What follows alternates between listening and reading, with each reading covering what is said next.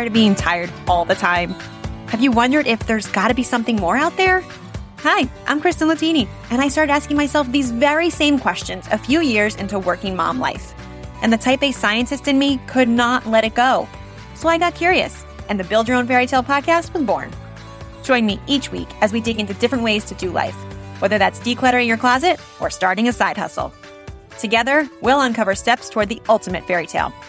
So consider yourself sprinkled with fairy dust, and let's go. Welcome back to another episode of Build Your Own Fairy Tale. As we are in full-blown holiday season now, sweets and treats are top of mind. And for me, I'm a self-proclaimed chocoholic. So my interest was piqued when today's guest, Lindsay Tarnoff, chose to build a business out of her love of chocolate. Lindsay shares how chocolate is the perfect vehicle to save the world. You know how when you learn someone's story, you're that much more empathetic or interested in knowing them? That's how Lindsay felt about chocolate and its deep, complex history. Lindsay today is the proud owner of Laughing Gull Chocolate and is redefining women's and moms' roles in business when, even before COVID, she started bringing her kids to work unapologetically. She shares how she found two best friends and business partners, and they are building their own little sister village and chocolate empire side by side. Real quick before we meet Lindsay, this episode is sponsored by Commit 30. If you're serious about building your own fairy tale and putting the amazing advice we hear on the show into action, I have to tell you about Commit 30 planners. I've been using these planners for 3 years and love that they break progress down 30 days at a time. You'll find motivational quotes sprinkled throughout, and each month prompts you to reset and refocus your intention. Plus, they have beautiful colors and fun stickers. Their holiday sale is going on right now, so check out the link in the show notes and let's commit to making 2023 the best year yet. Lindsay, welcome to the podcast. Thanks for joining me today. Thank you for having me. I'm excited to be here. I think I'm more excited because anyone who knows me knows that I am a chocoholic, and we are talking about my favorite topic of chocolate today with you. So can you start by sharing with us your career journey and how you ended up opening this fabulous chocolate shop? Yeah. I mean, my career path is a little bit random and all over the place, but I will say it started when I was an undergrad and I was studying a conglomeration of subjects because that's just how my brain works. And I had to write a capstone paper. I was working with a history professor, studying Spanish and government, and then a minor in Latin American studies. So what I came up with was the history of the morality of chocolate. And so this is really what jump-started everything. I had always loved chocolate. I had always loved baking, but had never considered a career in it. That being said, I had no idea what I wanted to do, as you can tell by that like random mixture of topics that I was studying. So when I started to understand the history and the story of chocolate, it just kind of fell into place. And I was actually working at a psychiatric hospital at the time when I was in college, and somebody said, "What are you going to do when you grow up, quote unquote, and when you graduate?" And I said, "I don't know. I'm going to save the world with chocolate." And I didn't know what that meant. I still don't know where that came from, but it stuck with me. I mean, if you go on our website, you'll see most of that story. But to this day, I want to change the world, and chocolate is, I mean, what better vehicle to change the world with than chocolate? One of my questions was, well, why would you choose chocolate as the vehicle? And I guess it's because it's just so globally lovable. It's globally lovable. There is a fascinating story to it. I've always loved it. And I mean, in some ways, chocolate chose me in a weird way. But yeah, it just kind of fell into place. How did chocolate choose you? So like I said, I've always loved chocolate. And this is what I was researching. And I'm from Rhode Island, so I had the incredible opportunity to do some firsthand research at Brown University and was looking at primary documents of centuries old documents in Spanish and a variety of languages, and was absolutely fascinated by what I learned in the ancient story of chocolate.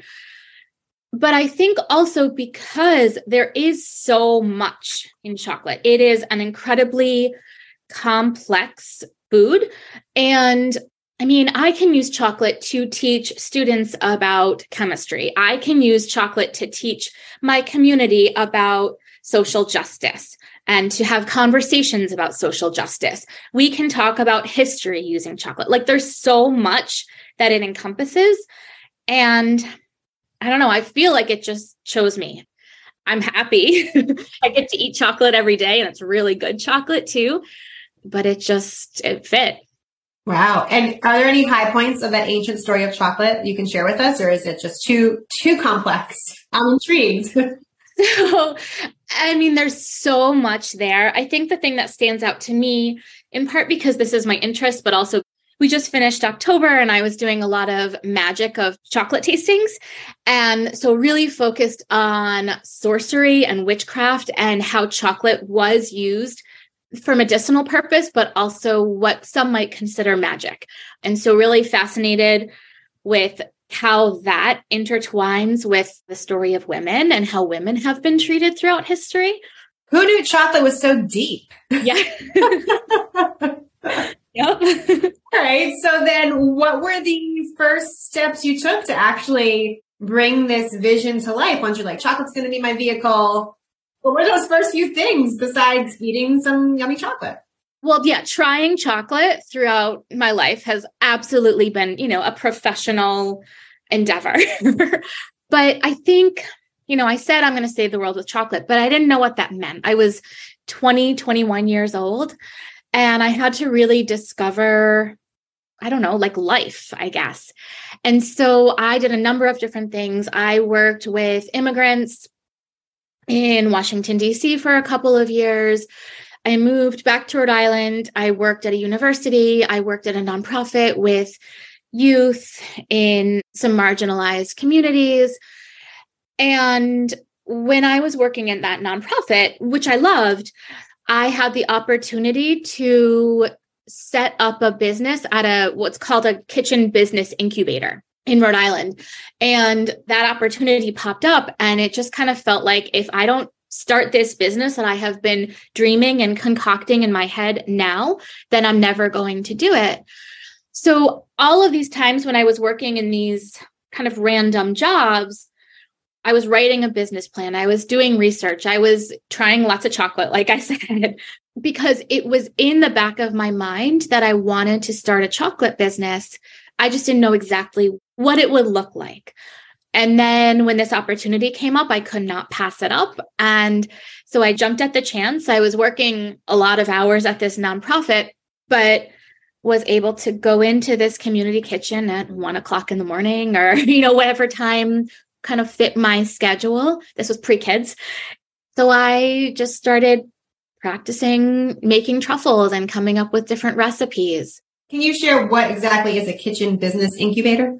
Yeah, so a business incubator is essentially, I don't know if I'm going to get the exact terminology right, but from my perspective, it is an organization or its own business that helps small startups to file the right paperwork and kind of understand what it means to navigate the system of starting a business, because there's a lot that goes into it. And so this particular organization called Hope in Maine was focused on any business related to the kitchen. Okay. Yeah, that seems like a really nice resource to have. Do you have to pay to be part of that? Yeah, you pay to, and they've changed the model. This has gone back 7 or 8 years at this point. So I don't know exactly what the model looks like now. But I think at the time, like I would pay to use the commercial kitchen. I think I paid for, by the hour. You had to be a member. And then there were certain workshops that were free. There were certain workshops that you had to pay for.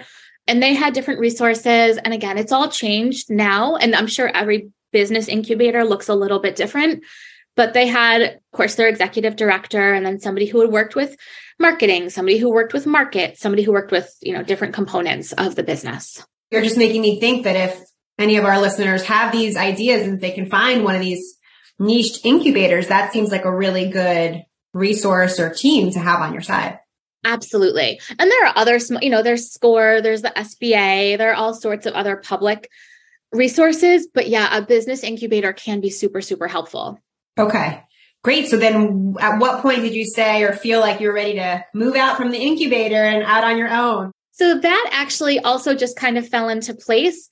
Like I said, I really loved my job at the nonprofit, but I had just gotten married and my husband had finished his graduate work and we were looking for a new place to live. And I mean, I was kind of thinking about finding a brick and mortar in Rhode Island anyway. So it probably was the right timing regardless. But we moved. We moved from Rhode Island to upstate New York, where we are now in Rochester, which is an amazing place to raise a family and also an absolutely incredible location that's really focused on small businesses and local food and really good food. So it fit. And that's a whole other story that I'm sure we'll get to. That was my thought process at the time, was that I could follow my dream of changing the world with chocolate and also have a baby and kind of be a stay-at-home mom and follow my career path at the same time. Well, let's dive into that now, because was that financially it's one decision, right? Do I go this route?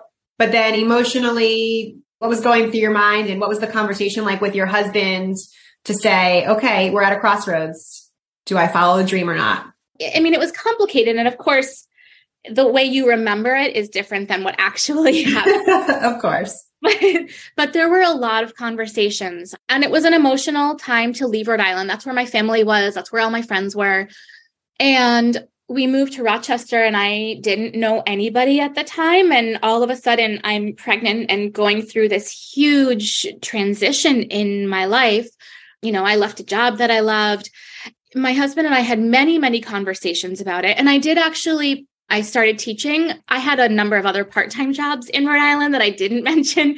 I started teaching here in Rochester in order to, have some income. And it's the country's oldest public market, like farmers market, that's here in Rochester. And so I was able to rent a kitchen in that public market and just kind of, for a year or 9 months, whatever it was, see how it went. So while I was teaching on the side, I continued to make chocolate. I had a little bit more flexibility. I had a tiny little, I wouldn't even call it a brick and mortar, but like a little vending area, and just kind of was testing out the waters to see if I could make it, to see if there was an interest in ethically, transparently sourced chocolate. And there was. And so after, these months and months of working hard and evidence, then I decided to go for it. And again, there were a lot of conversations that my husband and I had. And part of it was financial, part of it was emotional, part of it was, if I don't do this now, I'm never going to do it. Yeah. I have so many questions because I feel like that was a lot in 9 months or less. So first off, had you made even $1 when you were still in your incubator in Rhode Island before you were like, let me test them in Rochester? I was probably breaking even to making a tiny little bit of money. Okay. So you were selling. Yes. Oh, yes. I was selling. Okay. So you were incubating, selling, then you moved, you're pregnant, you get a job, and you're doing this on the side. I mean, gosh, hopefully it sounds like you didn't have too terrible of a pregnancy, but you could do all this. So then you open up this in the market. Did you take a break when the baby came? Well, yes. I mean, I was figuring out how to do that. I babysat when I was in high school, but I had no concept of what it was like to have a newborn. I hadn't been around that many newborns as an adult. I knew it would be hard, but I didn't fully comprehend exactly what that meant. Anybody knows until they're in it. You're like, wait a second. So, I mean, I was fortunate. My parents were up here. My husband was doing a postdoc at the time. So he actually had, I think it was 3 months off, which was so fortunate in so many ways. So I made what I could, but it was limited, while he hung out with the baby. And then he would actually go and sell at the markets where I was selling for me. So he's no longer doing that kind of thing with Laughing Gull, but it was a huge help at the time. Yeah, definitely having that partner.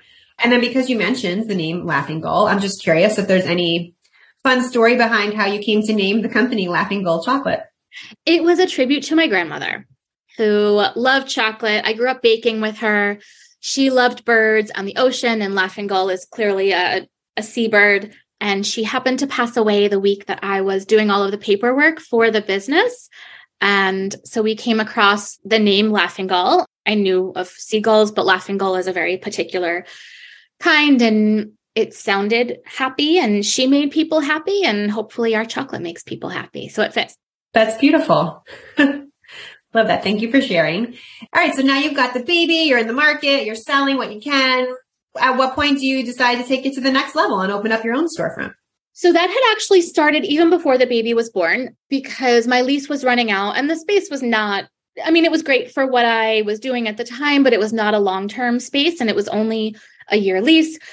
And so the deal was I was going to see how it went. And then if it was going well, if I still wanted to do it, then I would look for a longer term situation. And so I started looking for, I mean, I must have been very, very pregnant. I don't remember exactly what the timing was, but I started looking for a space for a brick and mortar. She was born in July, so it must have been early summer, and ultimately signed the lease, again, still not fully comprehending. And I was so sleep deprived at this point, but I grew up with the belief, for better or for worse, that I could do anything. And so I just kind of put my mind to signing that lease and to opening up the brick and mortar, and started doing it on my own. It didn't last on my own, but I started doing it on my own. I do know you've since taken on some partners in this journey. So you started on your own.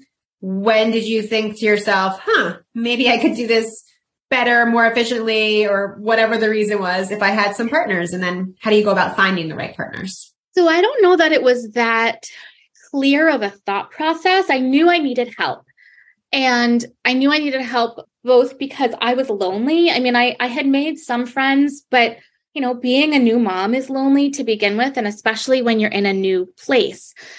So I knew I needed help in kind of two facets of my life. So I started going to what they called a breastfeeding cafe, but essentially just a support group, and as much as newborns will play, but like a group for new moms. And it was right down the street from my house.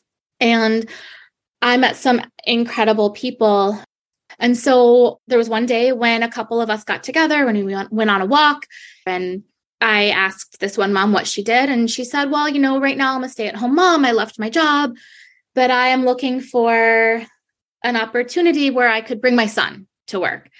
And I said, I already knew that we had somewhat similarly aligned values. We had somewhat similarly aligned parenting styles. So very shortly after that, she started working for me as a part-time employee. It was, all I could afford at the time. And she worked for me and became one of my very best friends. We became close right away. Our kids just, as much as newborns can, they adored each other.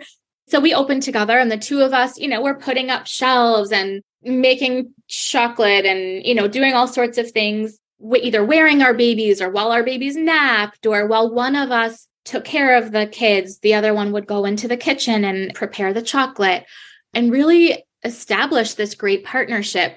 And shortly thereafter, a neighbor who also had a baby right around our baby's age, she started coming into the shop. She was on maternity leave at the time, and she just came in every day and hung out and started talking business, and she had her MBA. So all three of us became really good friends, and our babies started to really get to know one another. Over time, they were probably, 9 months old at the time. And we were doing well. Laughing Gull was doing well, and we needed more. And so we started to have lots of conversations about what that might look like. And we formally became business partners in the July of 2018. So I had been officially open as a brick and mortar about 6 months or so. Wow. That is just amazing. Like, one, how you started out, chocolate found you. You were looking to meet people and sort of use this business as a way, right, to do that. And then finding these like soulmates who maybe didn't start out with the like chocolate's my path, but together, you guys have made it happen. I think that's an amazing story. Yeah, I'm pretty lucky. So another question then about this whole helping women and helping each other. You've also said that chocolate is helping redefine women's and moms' roles in business. So can you share more what you have to say about that? Yeah, I don't know that it's chocolate redefining women's and moms' role in business as much as we as chocolatiers and chocolate business women are. And in a large part by doing a lot of what I just talked about, because we brought our kids to work with us unapologetically. They would at times come to meetings with us. The three of us as women really strive to lift each other up. So often, unfortunately, you hear about women kind of fighting and being called bossy. And there's actually a group here of female entrepreneurs that is called Bossy, kind of like retaking, like owning that name. And so I don't know that it's chocolate, although chocolate, I think, is the perfect vehicle for redefining women's role in business. But I think it's really us just raising our kids together and helping to run a business together. Even before it was the necessary thing to do during the pandemic, we brought our kids to work with us.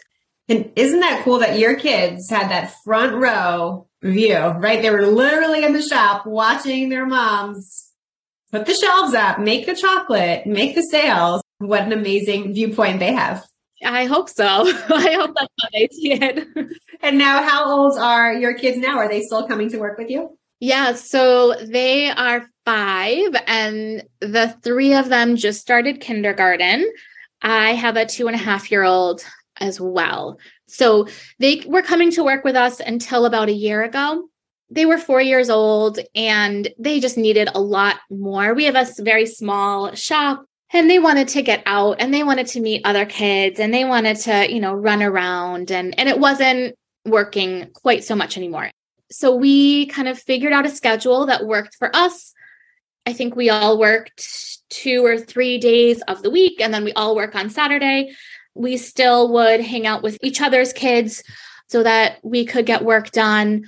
And again, just like figured it out amongst the 3 of us. I love that little built-in group support system for all things life, business. That's fabulous. And lucky that you are to have those women in your life. Absolutely. I don't know where I'd be without them. Amazing. So what's a piece of advice you wish you had when you were first getting started? This is such a hard question. I mean, I think in a way it's trust the process. You're going to make mistakes. Like even if I knew everything that I knew now, I would still make mistakes. They would just be different mistakes. And so I think trust the process, believe in yourself. And maybe here's a big one. Don't be afraid to ask for help, which I still need to remind myself. And then when you do remind yourself, you're like, oh, if somebody asked me for help, I'd be flattered. I would love to help them share this, whatever. So you have to do a little self-pep talk. I love that. That's great advice. What dreams do you have next for Laughing Gull and your fairy tale with chocolate here? Oh, so many. We're still trying to change the world with chocolate for the better. And so I think people think about chocolate in all different ways. You, of course, grow up with chocolate. But I think in my head, I want to help people kind of reframe what chocolate looks like and what chocolate tastes like. Because what you get at the grocery store, there might be elements of chocolate in there, but it's not like the really delicious, high quality chocolate that I drool over all the time. And the chocolate, craft chocolate makers, small chocolate businesses so often use ethically sourced and sustainably grown chocolate. And so I want the whole world to understand where chocolate comes from and what it can taste like, because it's so good. I see a children's storybook in your future of sharing with the world about this. Yeah. But speaking of, if you could be a fairy tale or fictional character, who would you be? I think what comes to mind when you say that, my daughter is a Moana themed. So I love her story and I love how strong and independent she is. So maybe Moana. I also am in an Outlander kick. I don't know if you know Outlander. I know of it. I haven't gotten into it myself. Yeah. You might want to, I mean, it's amazing. You might want to stay away from it because it's hard to get away from it. Okay. But I've kind of alluded that I love history and strong women. And so I really like the main character, the narrator, Claire, in those books and TV shows. Okay. So Claire and Moana. Yeah. All right. And then you've also sort of touched on too, but I'm always curious for working women, how you balance that work life. So bringing the kids with you is one aspect, but then how do you shut down from chocolate world when you're at home so you can be present with your kids? Or what are those things that you try to do for yourself and your family? It has been a journey. The first few years, I was not very good at that at all, and really started to become burnt out. And again, I think the pandemic did not help at all, but we were able to hire somebody who is managing all of our production, which has helped immensely. And so that has helped. And then really setting boundaries for myself and for ourselves. So the three of us, I again mentioned that we're best friends and business owners, and our kids are essentially like, I don't know, siblings or close cousins. And so we are connected in so many different ways. And for a very long time, we would have just one chain of communication that included business and kids and personal and like all of the things. And that got so overwhelming. So we put, again, boundaries on that. And so we now have one channel for personal communication, one channel for all business things. And then saying, okay, I'm not going to work after X time at night. Sometimes I'll have to, and sometimes I'll have events and tastings and, whether they're virtual or in person, but I'm going to turn my computer off and shut it down, and being very clear about that with myself, with my husband, and with my partners. I like that. So it's not just setting up sort of the rule, but then it's letting other people know. So you're not worried about the expectation of, well, they're going to be nervous if I don't write back. Exactly. All right. That's something I can get on board with. One more business side thing here. What is one actionable step that our listeners can take if they want to start chasing that dream? If, you started at that incubator, what's an actionable tip they can take today? Well, and so like I said, I think there are whether it's an incubator or some of those public resources, there are so many people and individuals out there who want to help and who want to support small startups, especially now. So absolutely reaching out to some of those resources and some of those people. I'm a list maker. So I would say make a list, write down every action that you need to take in order to make something happen, and then get it done, one thing at a time. Sometimes I'll look at a list and it's so overwhelming, or I'll look at the big picture and be like, I can't start a business, or I can't change the world, or, whatever the case may be. But if you just take it one step at a time, even if there are setbacks, you can make things happen. I knew I loved you because of chocolate, but I also love you because of your list making. Please share more with our listeners about Laughing Gull, how they can find you, support you, taste the chocolate. And also, I'm curious, do you make all the chocolate in your own brick and mortar? So we are primarily chocolatiers. So we make truffles, we make sauce, we make bark, we make all sorts of different confections with as many local ingredients as possible, and then ethically and transparently sourced. We also sell craft chocolate bars, pre-made bars made by other craft chocolate makers that have values aligned with ours. So, again, all ethically sourced, no labor that has been exploited, all sustainably grown. That sourcing part is really important. And then we do tastings with all of those items. So we do a lot in our small little brick and mortar. Great. Well, how can our listeners find it? Do they have to be local? Can they buy it online? Please share more. Yeah. So local, we do have a brick and mortar in Rochester, New York, but you can also find us, and we ship all over the country and some other countries outside of the US as well. laughinggullchocolates.com. You can follow us on Instagram, Twitter, Facebook, and LinkedIn. It should be easy to find. I think it's Laughing Gull Chocolates for all of those. If you go onto our website and make a purchase, You can use the discount code FairyTale and you will get a discount for all of our products. Amazing. Thank you. I'm very excited about that. But Lindsay, thank you so much for being here. This has been a wonderful conversation. I am that much more excited about chocolate. So thank you. My waistline does not thank you, but dark chocolate's good for you. All right, we'll stick to the dark chocolate. But thank you so much for sharing. Of course. Thank you so much for having me. How sweet of a story was that? Chocolate found her, and then she made and found this sister tribe to grow her business and raise their kids together. I love it. Here are my top takeaways. Number 1, don't overthink it. Lindsay shared how some of the seemingly random points of her journey all just came together and allowed chocolate to find her. Even though she didn't know how, she had this thought of save the world with chocolate, and she didn't lose sight of it and just kept taking steps to test and evolve. Number 2, yep, it can be a lonely road. But starting your own business can also be a great way to make friends. Lindsay and her 2 best friends are now business partners, and that's a testament to exactly that. Number 3, take advantage of the amazing resources that exist today. There are so many books, people, and groups that want to support women in small businesses. You just need to reach out. And bonus takeaway, no need to fret about those extra treats this holiday season if you are eating some delicious dark chocolate. If only it were that simple, right? But seriously, Laughing Gull sounds like a delicious treat to share with someone this holiday season. Check it out and don't forget to use coupon code FairyTale for a discount on your purchase. If you know someone who may benefit from this episode, please share it with them. And don't forget to subscribe or follow this podcast wherever you are listening so you never miss an episode. We have some amazing guests lined up to close out the year and you're not going to want to miss a single one. Last but not least, thank you for listening. I know you have so many things on your to-do list, and it means the world to me that you choose to spend some of that time with me. I'm not giving up on my dreams, and I hope you won't either. I'm Krista Latini, and this is Build Your Own Fairy Tale.